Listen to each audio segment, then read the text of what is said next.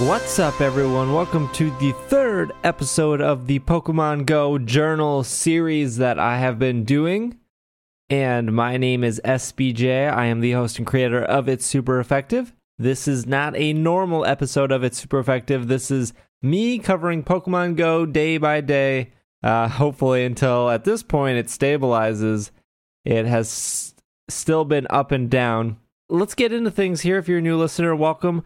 I've been running a Pokemon podcast for almost 6 years now, and this mini-series is focusing on Pokemon Go, which we're going to dive right into right now. I think everyone knows that Pokemon Go's servers are still down. They've been down pretty much the entire day. As of this recording right now, the last couple times I recorded, it's been at 1 a.m. They are up and working for Google accounts. It seems that Trainer Club logins are still down. They have been down, at least for me, since 1 a.m. the night after Pokemon Go was released. I did start a Google account. I talked about that on yesterday's episode to make sure that I was still getting coverage for you guys. It's hard for me to play it a lot, even when it is working. Like, I could go out right now and probably play for 2 or 3 hours just because I have like this jolt of energy. I'm not tired. I could do that. But I want my Trainer Club account to work because I put money into it, and it's also the username that I want. So it's hard because I so far have enjoyed my time with the game, but I know that the progress I've been making is probably going to go away once Trainer Club works. I don't know if it is going to work. The Pokemon Go Twitter did tweet today, and they don't tweet that often. But they tweeted about 9 hours ago of when I'm recording this saying, "Thank you for your patience. We've been working to fix the server issues. We will continue rolling out Pokemon Go to new countries soon." Now, I do want to bring up an article that was published. Now, there are a ton of articles about people getting fired from their jobs or people finding dead bodies, or there's a bunch of Pokemon Go articles that have hit. It seems like the hottest Pokemon professors was another popular article that was going around. I just think a lot of news outlets are trying to grasp for straws here to get any kind of hits or content coming their way because Pokemon Go is so popular right now. As expected, it was still the number one most free downloaded app in the iTunes store. But the article I wanted to mention was from Business Insider, titled "Pokemon Go International Rollout Will Be Paused as Players Overload the System." This was written by Matt Weinberger about 10 hours ago. This actually has an interview with the CEO of Niantic. I'll just read a little bit here. Niantic, the Google/Alphabet spinoff that created Pokemon Go with Nintendo and the Pokemon Company, are aware of the problem and are hard work at a fix, CEO John Hanke told Business Insider. And while it fixes server capacity, international rollout of the game to countries like the United Kingdoms and the Netherlands is on pause until we are comfortable, Hanke said. It is not uncommon for online games like Pokemon Go to have first-day launch jitters. Hanke said that even though they knew about how much interest there would be in the new smartphone Pokemon game, Niantic was still surprised by the phenomenon it has become. "We thought the game would be popular, but it's obviously struck a nerve," Hanke said. And Hanke said that Niantic has already made great strides fixing the problem with a great run of server availability on Thursday evening. Meanwhile, Amazon CTO Werner Vogels couldn't resist a joke at Niantic's expense, offering the help of Amazon's Web Services cloud hosting service to keep the game available. The tweet was, quote, "Dear folks at Niantic Labs, please let us know if there's anything we can do to help. I wanted that drowsy," end quote. Pokemon Go launched in the US on Wednesday evening with an initial rollout in Australia and New Zealand. And as you guys have been listening to this series, Pokemon Go hit the United States on Thursday night. At that point, Trainer Club and Google both worked, but a couple hours later, Trainer Club has been inactive since. Now, I do want to say that the Trainer Club has updated their error code on their website.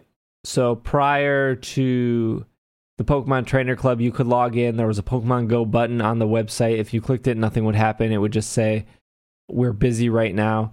But there is a new error that happened tonight. It says, with the exciting launch of Pokemon Go, there is an overwhelming demand for new Pokemon Trainer Club accounts. Our team is at hard work.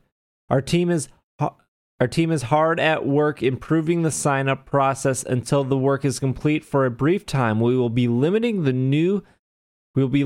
number of new accounts that can be created simultaneously. If you are unable to create an account at this time, please try again in an hour. So I guess that's a good sign from the Trainer Club that they took the time to update with a new error message.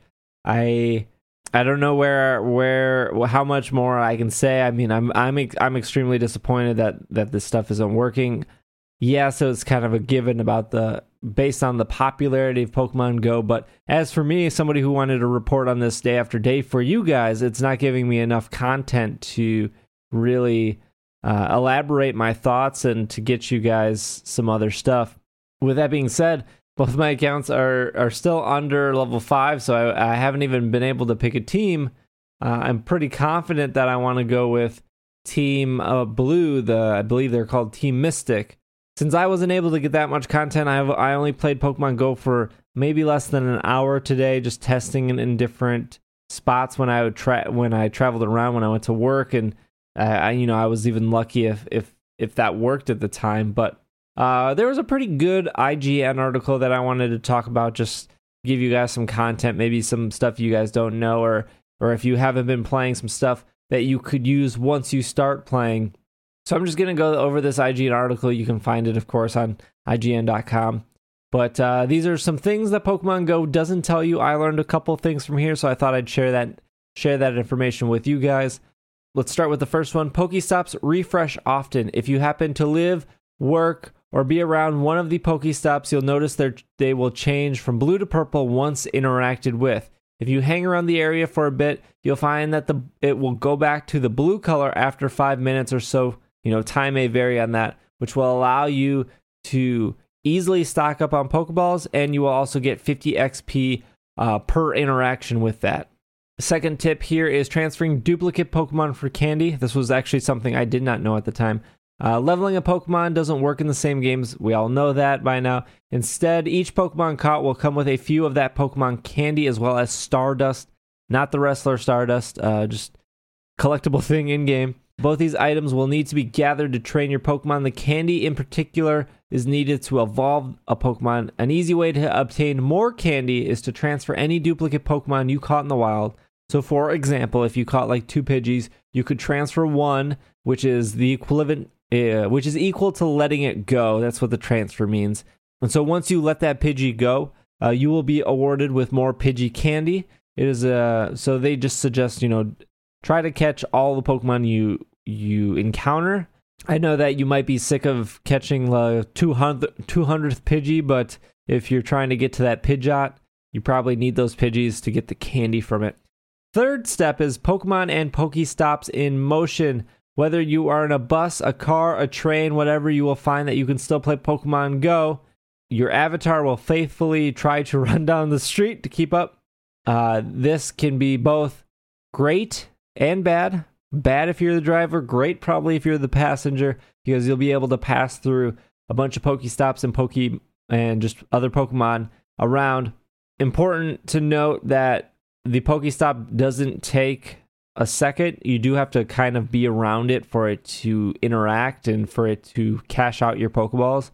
However, if you see a Pokemon, once you encounter that, you could leave the game. Not leave the game, but have the game running for several minutes, and that Pokemon interaction isn't going to go anywhere. It will stay engaged until you either leave that interaction, or they flee, or you catch it. And I said this in the last episode. I want to say this again. Please do not play Pokemon and drive at the same time. That goes along with, don't text and drive at the same time. I'm not your parent, but be courteous of other drivers on the road. Maybe you don't care to get in an accident, but I'm sure other people care about not getting into an accident. Let's talk about the next one here. Trainer level influence rare Pokemon. Again, another thing I didn't know. Your personal level will dictate the rarity of Pokemon that appear. You'll start encountering basic Pokemon like Zubats, Weedles, Pidgeys, Spearows, but as you gain in level, there will be a better chance of finding Pokemon with both higher combat points, CPs, or just rarer Pokemon in general. Tougher or rare Pokemon are also harder to catch. We talked about yesterday the yellow rings, the red rings, the green rings. Difficult Pokemon will break out of their Pokeballs, possibly run away. You could use items to then make that easier to catch. Next tip here is egg hatching distance measuring. When you're trying to incubate a Pokemon egg, you'll have to travel a several distance of kilometers, usually between 2 to 5 kilometers.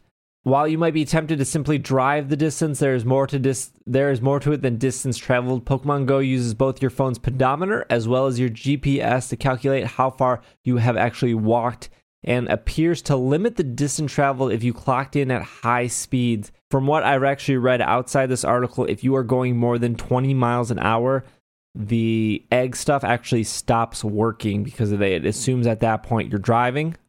And I guess that kind of makes sense. That's not confirmed though, but that's just what I've seen out there. Distance traveled can be pretty accurate according to IGN on a skateboard or on a bike, as long as you're not going too fast. The app must be on for this to work. This means if you're going for a walk, the app must be open and you must be logged in for it to work. You can't have it asleep. If you're lucky enough to have captured a gym and you're defending it, you will get free items for that. Once you hit level 5, you'll be able to go to gyms, battle against other trainers, and if you visit a gym with your team's color or take one of the opposing colors, you can store your Pokemon there to become a gym defender. Immediately thereafter, if you check your shop tab, which is the little shield icon, that is your defender bonus for free Pokecoins and free Stardust. Check back, according to IGN, they said check back every 20 hours or so to see if your Pokemon has not been dethroned and to receive more items based on your reign, your gym reign. We know that battles are not turn-based in Pokemon Go. You'll have to use the swiping mechanism to swipe left or right for attacks. I think yesterday we talked about the little footprints of Pokemon, but in the bottom right-hand corner of the map, you see all the nearby Pokemon. They should have 1 to 3 footprints near them. 1 is being the closest, 3 is being farther away. If they have no footprints, that means they should show up on your map in a couple seconds. You can also track any nearby Pokemon by tapping on it and monitoring the list of nearby. If you move closer to your selected target, the box in the corner will start blinking when that Pokemon moves closer to the top of the list, and it will have less or more footprints depending. Simply seeing a patch of moving grass on the map doesn't always mean a Pokemon will immediately pop up if you are close enough, but some will often appear if you walk around that area long enough. And finally, the last tip I want to talk about is the battery saver mode. If you go into settings, you will see an option for battery saver. Now, if you turn that on by default, that's not going to do anything. Let me tell you exactly what it does. To make use of your battery saver, once turned on, turn your phone upside down. This will darken your screen and display a faint Pokemon Go logo. This means the game will be running and will still track your movement. You just won't see it. You will still get notifications. You will still get the rumble when you approach a Pokestop or a Pokemon appears, so you can pull out your phone and do your interaction. Think of sliding your phone into your back pocket or front pocket. You probably slide it in upside down because when you pull it out, you want it to be right side up in one fluid motion. So this will keep your screen on, but it will just dim it out to be black. So you're going to save some battery power by having a darker screen, not having that brightness up all the way, not having different images being displayed or rendered at the same time, but the game will still be running. So this might be great if you're walking and talking with a friend and you don't want to consistently look at your phone, but you want to know when there's a Pokemon nearby so you can pull your phone out, catch that Pokemon, and slide it back into your pocket. Or if you're just, hatching an egg or something. There you go, guys. That is some more Pokemon stuff. Hopefully, the last couple minutes have, taught you something a little new. Hopefully, by the time this podcast goes up, by the time you're listening to it, Pokemon Go is more stable. I really hope so. I really want to play a little bit more of it. I'm actually traveling on Sunday to Atlanta, and I'll be there for a couple days. So I'm really, really hoping that Pokemon Go is working by then, because I would love to see and catch the Pokemon in that area, and hopefully raise my trainer level so I can counter some rarer Pokemon by then. And some exciting things coming from it. Super effective overall. So we'll still again have our normal episodes. These are just supplement episodes, just a little series that we're doing because of Pokemon Go.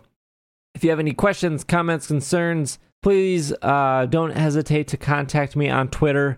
My personal Twitter is at Dragging a Lake. The podcast Twitter is at Pokemon Podcast. I run both of those, and I'm more than happy to interact with you guys on there.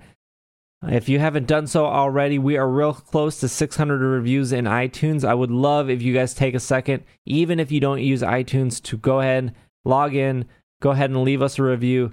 We are, I think, 25-ish reviews away from 600 reviews. So if you haven't done so already, that would mean the world to me if you just took a second to review us in iTunes. That's kind of our bread and butter of It's Super Effective and PKMN Cast in general. So iTunes is kind of, it would be the equivalent to like a YouTube person asking you to, like, subscribe, share, that kind of thing. Except YouTube isn't our bread and butter, iTunes is. But hopefully you're enjoying this series. I hope to get some more out after I get back from Atlanta. If maybe if I have the resources, I can even pump one out while I'm there. Otherwise, this has been another episode of the Pokemon Podcast, and we are super effective.